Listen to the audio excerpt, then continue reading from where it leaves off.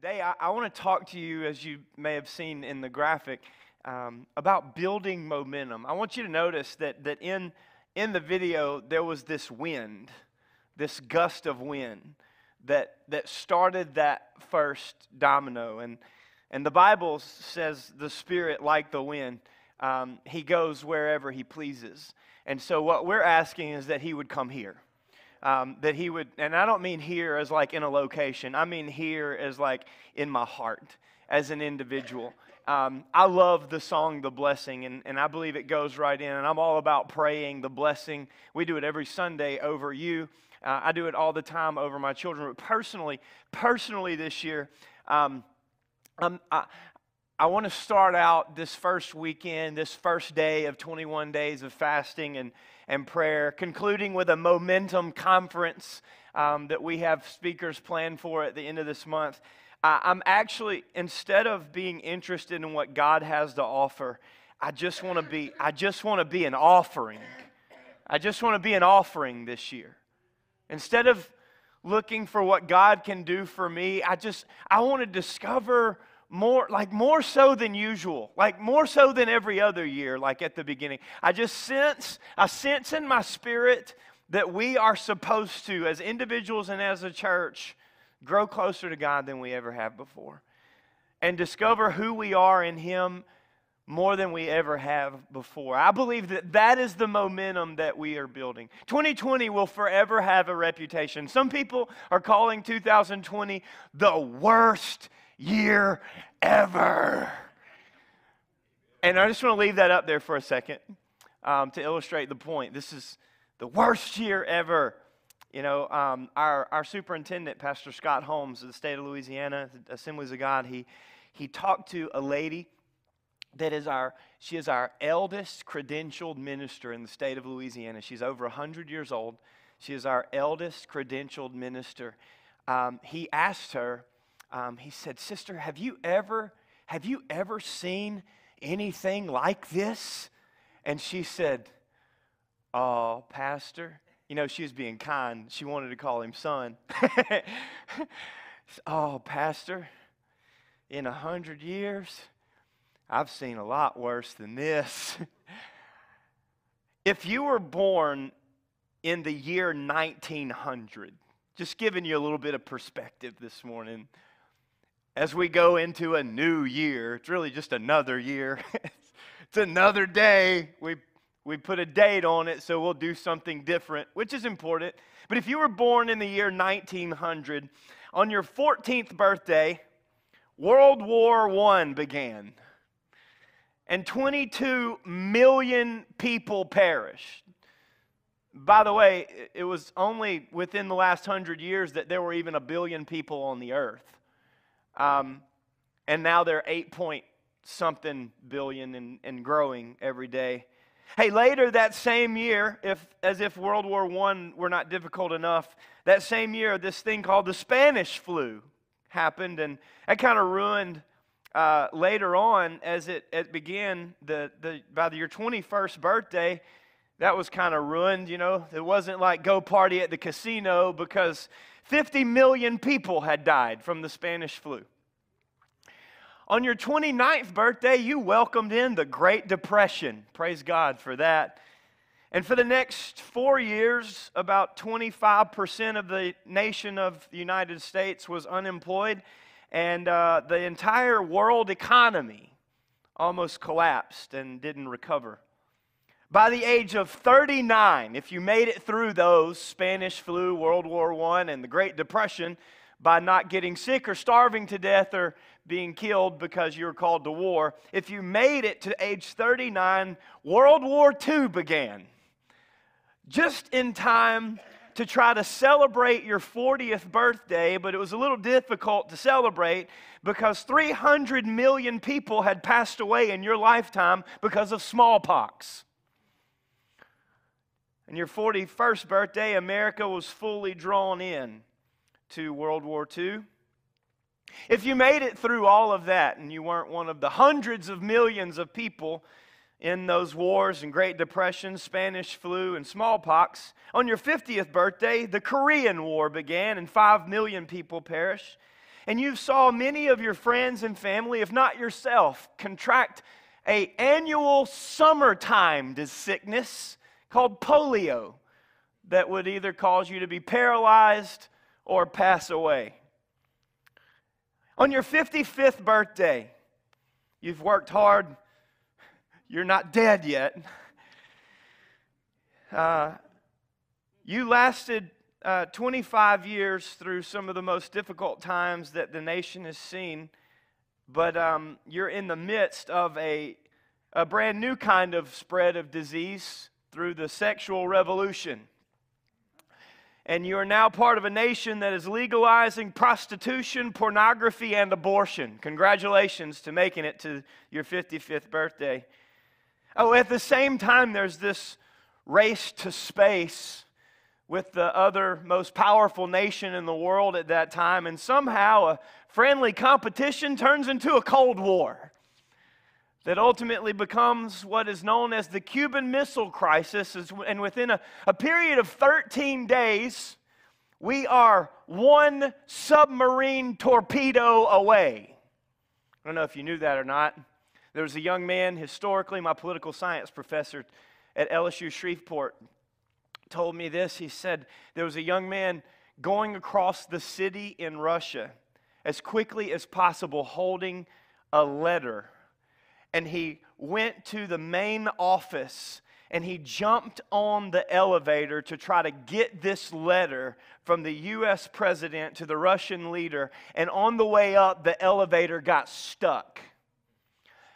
At this same time, there are two submarines in the Gulf coming towards one another, and the United States submarine general is on and directing, trying to decide whether to push the button on the torpedo or not. This young man is stuck. I mean, who gave the letter to a 20-year-old? Run up the stairs, son. What is wrong with you? He is beating, frantically screaming. A custodian, just in case you didn't understand the importance of custodial work. A custodian happens to hear this young man yelling in the elevator, forces the doors open and sticks the letter up to the custodian, who hand-delivered it into the meeting room, which caused a ceasefire before it began. One torpedo away from nuclear war in World War III. There was an overdue civil rights movement breaking out that most people weren't handling very well. And if you made it to 90 years old, you stayed around just long enough to catch the beginning of Desert Storm. Have you ever seen anything like this? The worst year ever. Was it really, guys? Or are we just kind of pampered? See, the power is in perspective. Hey, you made it. Like, you're here. You had enough food. Most of us too much. Come on, somebody. You've been looking forward to this fast. You've been packing it in like a bear preparing for hibernation. We didn't run out of water or toilet paper. Thank you, Jesus. That's worth praising God over right there. My children and wife got screamed at for how much they used just a couple of times, but we made it. We made it. Even when Bluebell ran out in 2015, we survived, y'all. We're still here. Praise God. Hey, you know what? He's the same yesterday, today, and forever. So 2020, yeah, it was at least unexpected. And we have to ask this question this morning: what is this year going to bring? More importantly than what is this year going to bring, let's ask this question. What would you have done differently last January if you would have known what 2020 was going to bring? Besides stock up on toilet paper. I mean, that's the obvious. See, because our minds automatically go to what we would do to protect ourselves physically, but what are we doing to protect ourselves spiritually? What would we have done differently if we would have known what was coming? We ask, what do we do?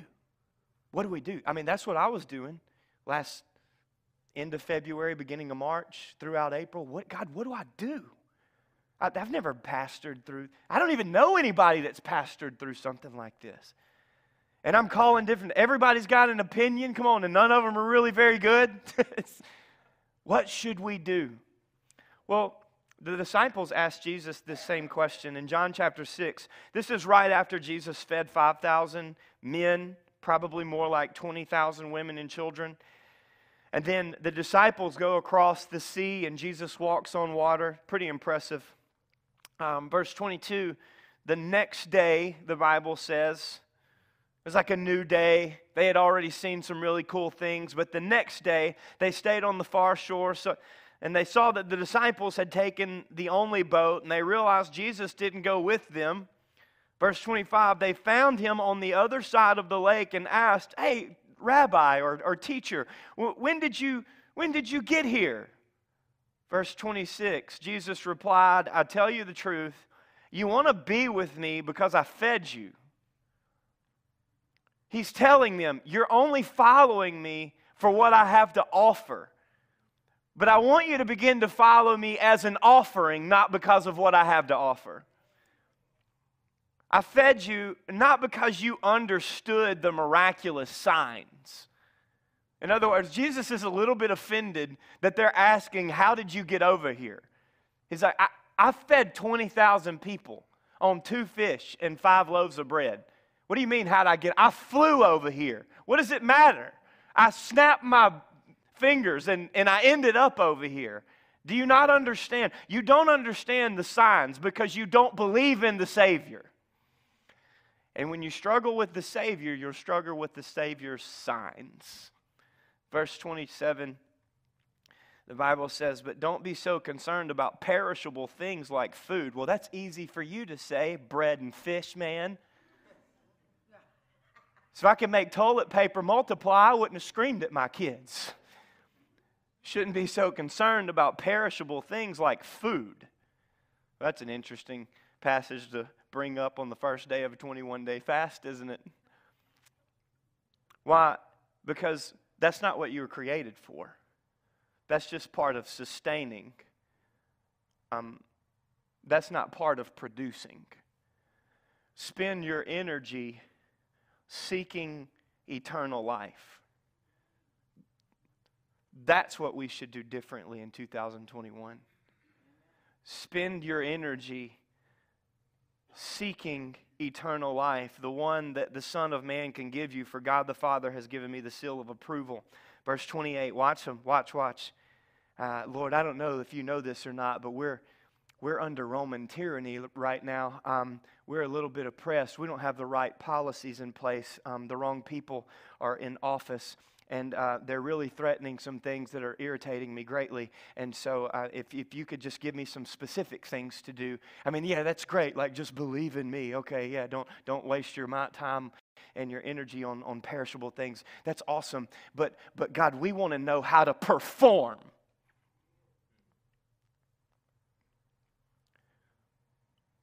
God's work. So we ask, what should we do? See, they thought like we think, that God's love for them was based on their performance for Him. And they thought like we think that their identity is tied in their accomplishment. And their success and the way that people know them, their reputation on earth and in heaven is based on what they do. And Jesus said, you don't understand the signs. You don't understand why I've come. Jesus says this in verse 29. This is how He responded to that question. What should we do? Jesus told them, this is the only work. I don't do this to you often, but would you say this with me? Say, only work. I want you to say it out loud one more time. Only work, because I want you to hear yourself say, and I won't do it again because I said one more time, but I'm going to do it 3 times in the next service because I really wanted you to. You might need to remind yourself over the next 3, 6, 9, 12 months, and maybe even 10 years, that the only work that God wants from you, this is what you should do, Jesus says, is believe. Believe in the one. Just believe in the one He has sent. Now, we're going to try to do a little bit of an illustration today because I grew up in church and I heard a lot of these messages, and I know that you're not supposed to do this, and so that's apparently it's like, I don't believe in juju, I believe in Jesus, y'all. So I'll go back again, close my eyes if I don't believe in bad luck. I believe in blessing and cursing. Come on. We look at this ladder, and let's just imagine, if you will, this ladder is Jesus. You know, the Bible says in the Old Testament that Jacob saw the angels of God ascending and descending as if there was a ladder from earth to heaven, and the only way to get to heaven and get back down to earth and back and forth was on the ladder. And then Jesus actually confirmed in the Gospel of John, I am the ladder, which the angels and all of heaven ascended and descended. And so most of my life, like, I spent my time assuming, like, I believe in Jesus. Because my idea of believing was, yes, that's Jesus. Like, I believe He exists. Here's what I equated was, I believed in Jesus, like, as Lord. But I didn't believe in Jesus as my Lord. So, like, I believed in the ladder, and I'm just going to set this down for a second because it's in my way. Please don't spill. I want that tea. It's not coffee. I started something new. Yay. Okay, so I believed in this ladder, but let me show you what this word really means. See, believe, according to the Greek in this passage, it's the same word as faith that Paul and Peter and James will begin to write about. This Greek word is pisteuo. And it literally means to have faith in or to trust in. This is what, to be entrusted with. So, like, I am entrusting Jesus with my finances. Let's just go straight there on the first Sunday. I'm entrusting Jesus with my family, with my friends, with my time, with my talent. I'm not just agreeing, He'd do a good job with it. No. This is not me trusting. Me saying, yes, I agree, this is a ladder. I believe this ladder will hold me. It looks sturdy, and this is how most people live their Christianity. They're right here in their safe place, in their comfort zone. And then Jesus, the ladder, is over here going, I need you to get off and get out of what you find fulfillment in. And let me show you something different. See, this is what this word believe means. It doesn't just believe that it will hold. I don't just believe that it will hold me. I believe that it is holding me. And so this is my prayer of salvation. I just took the first step. It doesn't mean like, all right, I took the first step. I'm going to hang on until I make it to heaven. Help me, Jesus. I can hang on and not give. I can hang on and not be first. I can hang on and just tie a knot. No. That's the first step. Just the first step. Now you're going to start taking some more steps. I just put more faith in this ladder. I just put more faith. I may have just tithed for the first time. Maybe I just fasted for the first time. Maybe I sat down in a corner for the first time or the first time in a long time to see if Jesus meets with me outside of a worship center. Now I'm beginning to serve. I think I might supposed to host a small group this year, or maybe actually go to the one I signed up for. It's a new idea. I'm going to take another step because God is calling me. You want me to pray with who? God, I'm in a parking lot. You want me to do what? I'm in front of everybody. You want me to say what to my teacher? You want me to say what to my friend? You want me to pray out loud over my spouse? See, now I believe in the ladder. Down there, I didn't believe in Jesus. But up here, I'm starting to trust Him in new ways. And that is what that word means.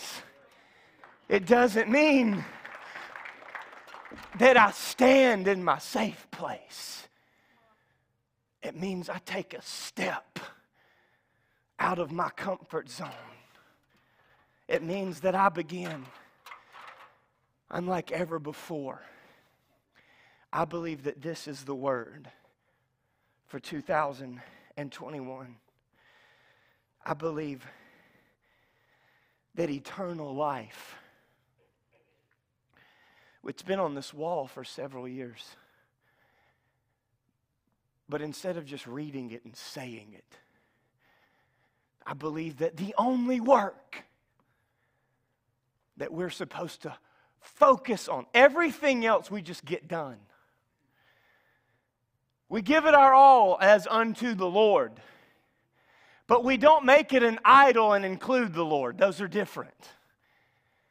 To know, listen, hear me. I believe this is what God is saying in 2021. I believe we're supposed to know Jesus. I mean, like personally. Not through your friends or your spouse or your staff or your pastor, your grandmother or your parents or your children. I believe that you're supposed to know Jesus. The only work. Instead of spending all our time and energy and effort and emotion on perishable things like food. What an audacious statement to make. Unless he understands who he is. The only work, Jesus said, that God wants for you is to believe. Spend your energy seeking eternal life. Watch this. Why is it so important that we would seek eternal life? And why do I think that know Jesus is what we're supposed to? Why that? Why it seems so simple? It seems so mundane. You know why? Because you've heard it too much. But you haven't done it enough. See, if I say that in the bush of Africa to somebody that's never heard before, I lay hands and pray on them, their world is turned upside down. But we're just looking for another fix. To know Jesus, this one thing, focusing my energy and effort on eternal life. Why is that so important? Look at John chapter 17, verse 3. The Bible says this is eternal life. See, you thought eternal life was just repeating a prayer. You thought eternal life was just you getting to go to heaven. No. That's a byproduct. The heaven as we know it, the heaven that everybody's after, it's going to perish. It's going to pass away. Like we're not even staying there. We're trying to get to a place God's going to get rid of. Heaven is not a place. Heaven is His presence. You remember when Jesus said, this is how you should pray? Let your kingdom come, let your will be done on earth as it is in heaven. Like not when I get there. Oh, when we all get to heaven. That's a terrible, what a horrible song. That is the worst doctrinal song that I'm telling you. What am I waiting for? You wait till you get to heaven and stand in front of a Savior. You're the one that had a talent, and Jesus takes it away. That's the parable. That is the essence. This is eternal life, that they know you. That's what it is. Hey, friend, you don't wait till heaven to get to know Jesus. We get to know him now. If you wait, it's too late. And I'm not saying that you won't get to stay. I'm just saying you'll spend eternity wishing that you wouldn't have waited. That is eternal life. For God so loved the world, he gave his only begotten Son. Whosoever believes, pistuo, steps into the boat, onto the ladder, they would have eternal life. What is eternal life? To know Jesus. Not to know about Jesus, but to intimately know him.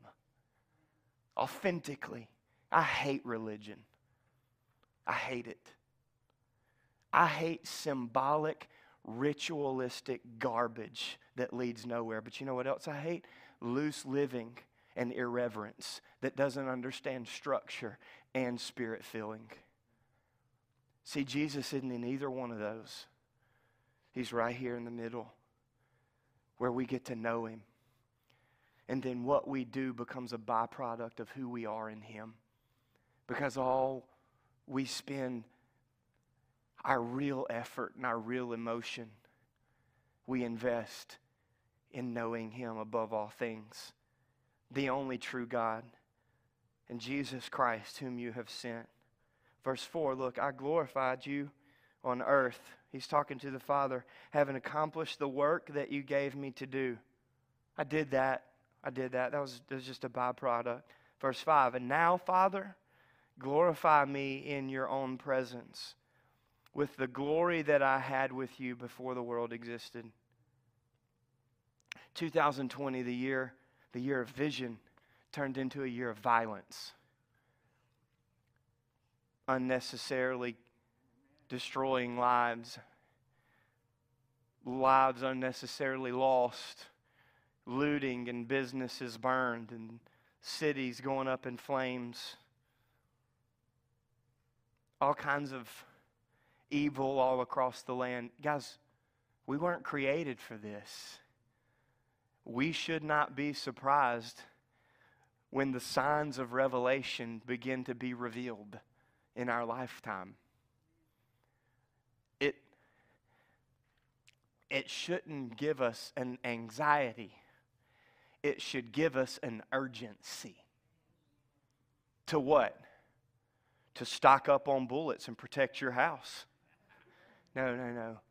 To know Jesus and make him known. Not just as another year, but as if we just watched something that we did not see coming, and we only know the God that knows what's coming next. But you know what? We can have confidence in him. 2020, without a doubt, shocking, annoying, frustrating. Questions for some people that will never be answered. Whatever you call it, I believe it's safe to say that there were many things in this past year, many dreams, many visions, many expectations that went unmet. Many things came to a screeching, stay home kind of halt. And it's not over. So what do you do? What do you do when something comes to a screeching halt? Well, I'm not much on physics, but I understand what my teacher taught me in 4th and 5th grade. These laws. There's this thing in physics called resting friction. It is the idea that it's harder to get something started than it is to keep it going. In other words, like, you can't get it moving. I can't help but say it. I can't help but think of Pastor John last year when we went to the gym. And I'll tell him I talked about him. He'll find it entertaining. I mean, he made the video, right? But we had 315 pounds on the bar. and we were doing different things with it. It was serving some sort of purpose. I believe it was in January that we were doing that series. It was talking about the weights that we carry in life. And Pastor John, just playing around, because he never does that, he decided to take that bar, and at first he was going to lift it, and he was like, no, that's not happening. And so then he took it and he started rolling it, and it started out slow because it was resting friction. Even though there was wheels, it was heavy. It started out kind of slow. Well, then he got going real fast, and he ran by the camera. Some of you may remember. He ran by the camera pushing that bar, but then he couldn't stop it. And that bar drug him into the rails at the back of the gym. Because there is this resting friction. If you've ever watched the strongman competition, you may see them strap themselves to like a fire truck or a bus, and at first they're, every vein in these mountainous men is exploding, and they are pulling with everything, and then all of a sudden they get that thing going, and they're pulling a bus, a fire truck, an 18-wheeler, because it takes more effort to get something going. But once you get it going, it's harder to stop.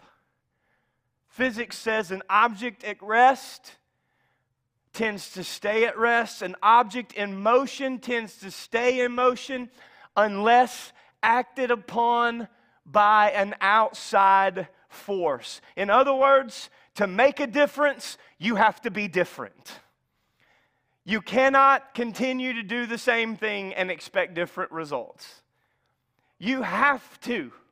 If you want to draw closer to Jesus, if you want to grow your pistuo, belief, faith in trusting Him, if you want that to begin to go in a direction that it's never gone before, if you want to move it from resting friction to faith in motion, come on somebody. If you want something significant spiritually, I'm not talking about blessing or favor. I'm talking about His presence in a way that you've never sensed it. I'm talking about His joy no matter what junk is happening in society. I'm talking about believing in His peace and walking with the Helper no matter what is happening around you. If you want that, the Bible says this kind of faith only comes by fasting and praying.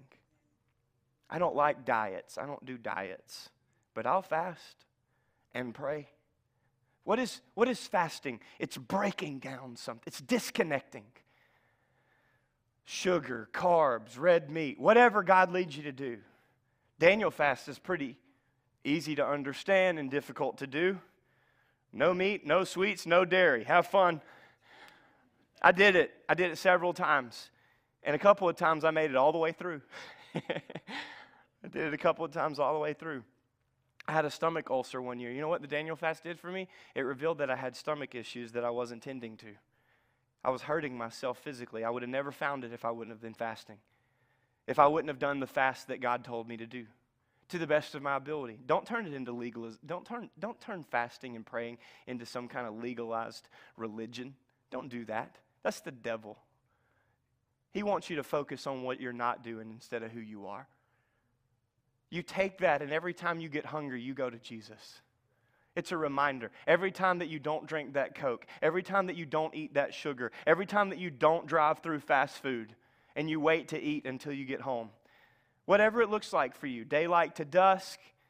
There's this big new thing out there, intermittent fasting. I don't even know if I said it right. It's too hard for me to do.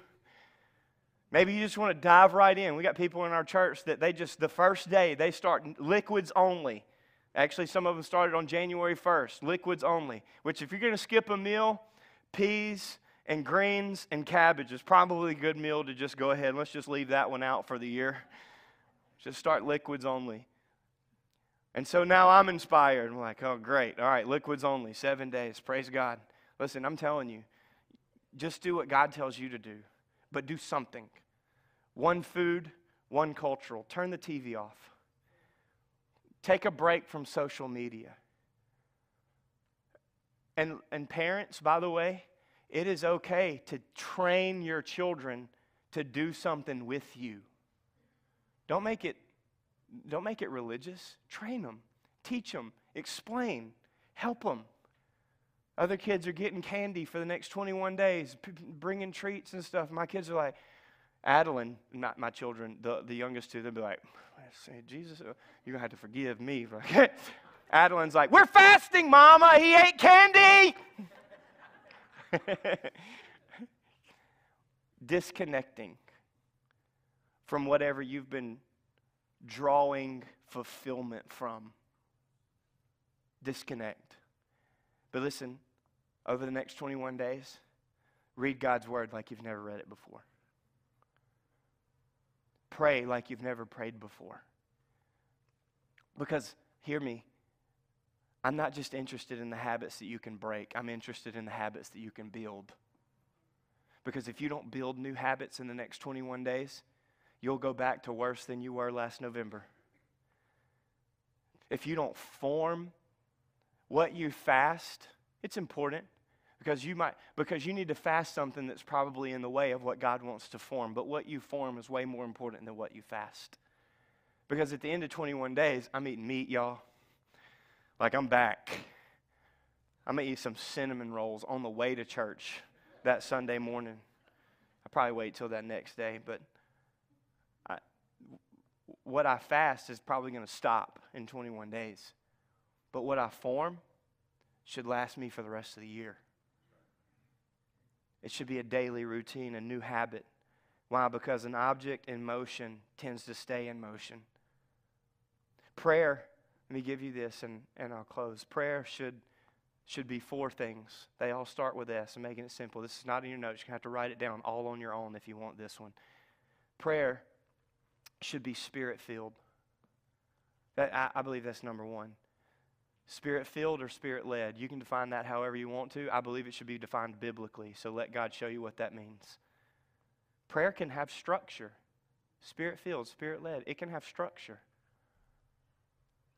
Guys, it's okay. You know what? You probably should pray more of God's word because it's really better for you to pray God's promises than your problems.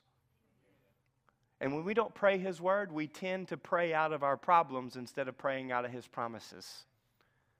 If you've heard that before, just let it be as impactful as it was the first time.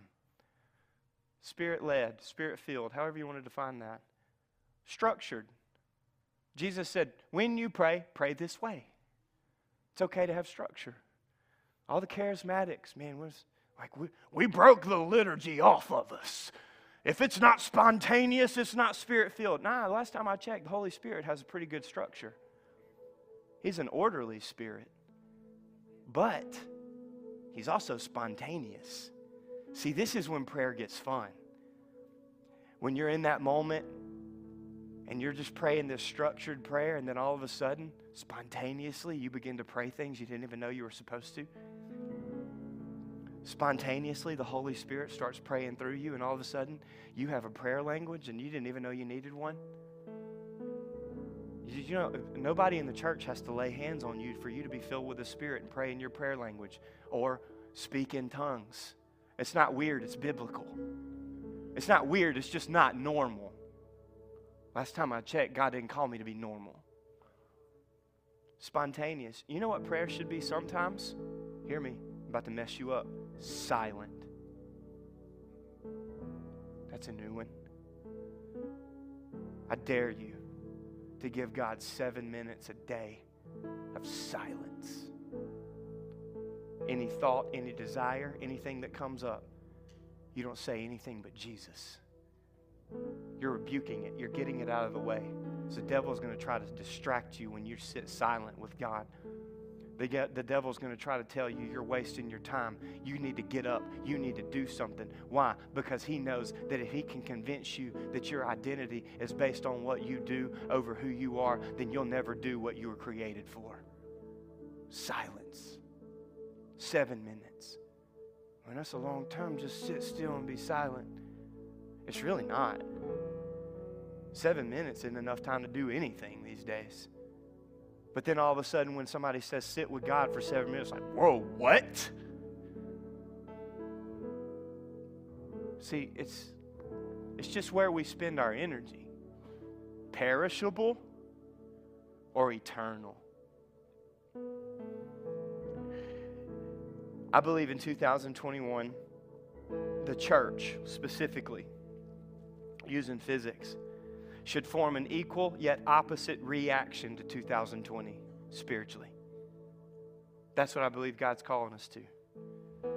And I believe that things are being exposed in the spiritual that would not have been exposed if everything would have just gone the way we wanted it to in 2020. But God's saying, listen, I hear. I'm not Elijah, but I feel like I understand what he was saying. I just see in the air. I sense God is saying, I'm done. Get ready. I'm shifting some things. There's some signs in the atmosphere. I'm not just going to let this continue. I'm not just going to let people stand over here safely and not climb on. I'm not going to do it, America. Your complacency has existed long enough, Western Church. I'm about to do something different. And if you don't do it yourself, I'll do it for you. Remember, He's a Father. Ultimately, He will do what's best for us. So I believe we're supposed to know Jesus more intimately, serve His people in a greater capacity, give more generously, and ultimately meet more people than we've ever met and grow closer to God than we've ever grown before. See, I understand that when the world begins to fall apart, I need to become more set apart. Because if the world goes into a recession, I'm not participating. Because I don't put my faith in the world's economy. I never have. And it took me a little while to get there. I'm not saying it won't be concerning, but it's not my fulfillment. When the world begins to fall apart, I know I'm supposed to become more set apart. Why? Because what happens is less overwhelming when I know who is in charge. But do you know Him? Do you know Him like this? Get ready, Dustin. Follow me. You ready? Do you know Him like this? Or do you know Him?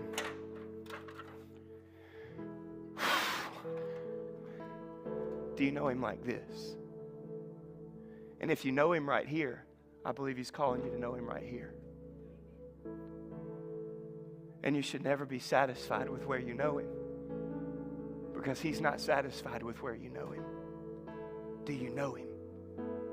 I close with this. Later on in that passage, in verse 35, John chapter 6, Jesus said, the reason you don't spend your time on perishable things like food is because I am the bread of life. Whoever comes to me will never be hungry again. Whoever believes in me will never be thirsty. But you haven't believed. You haven't entrusted me with your time, your talent, your treasure. You haven't believed in me, even though you have seen me. However, those the Father has given me will come to me, and I will never reject them. There's the confidence that you can have in Christ. When you're coming to Jesus, you better be confident. When you're not, you better not be. But those who come to me, I will never reject them. So you don't have to beg God to meet you. He was waiting for you to ask. Verse 38, for I have come down from heaven to do the will of God. That's the one thing. He sent me. That's what I'm doing. Not to do my own will, build my own kingdom. Verse 39, this is the will of God. Well, this is probably important, church. If this is the will of God, and Jesus said in Matthew chapter 7 that only those who do the will of God shall inherit the kingdom of God. And now Jesus is saying, this is the will of God, that I should not lose even one of all those He has given me, but that I should raise them up on the last day. What? For it is my Father's will that all who see His Son and pisteuo, believe in Him, should have eternal life. So you don't have to worry. Even if you get down, I will raise you up on the last day. Would you bow your head, close your eyes with me? Father, I thank You for Your word. I thank You that it does not return unto You void, no matter how many times we've heard it. God, I thank You that it will produce what it was sent forth to accomplish right now, this morning. Know Jesus. First Sunday of 2021. What's coming? Who cares? What should we do? Know Jesus? How do I prepare? Prayer, fasting, disconnecting from the world and reconnecting to God. What are you going to do differently that's going to make a difference in your life spiritually? Come on, ask Him. You may want to get your phone out and begin to write a few things down. What are you going to fast? God, what do I fast? It's not too late. What do I fast? God, what do you want me to lay down so that I can lean in more consistently? Don't put your health in danger. Some of you may want to talk to your doctor. What can I do without? Sugar, carbs, red meat, fast food, sodas, carbonated drinks, caffeine, energy drinks, 3 days of liquid only. What addiction have you had for the last 20 years that you need to fast for 21 days and let God do in 21 days what you couldn't do in 20 years? What do you need to stop that will allow God to start? What do you need to fast so that God can begin to form? I can't answer that question for you. I'd be up here guessing all day. But you know. You know. Write it down and start today. God, what habits do I need to form? What habits do I need to form? Oh, I need to pray more. Okay, write down when you're going to. Fail to plan, plan to fail. Write something down. Habakkuk, write down the vision. When you write it down, it becomes more than a good idea. And now finally, I ask this morning as we close, do you know Jesus? Have you taken the step to eternal life? I'm not asking if you know Him as Lord. I'm asking if you know Him as your Lord. I'm not asking if you agree that He exists. I'm asking if you abide in Him and His existence.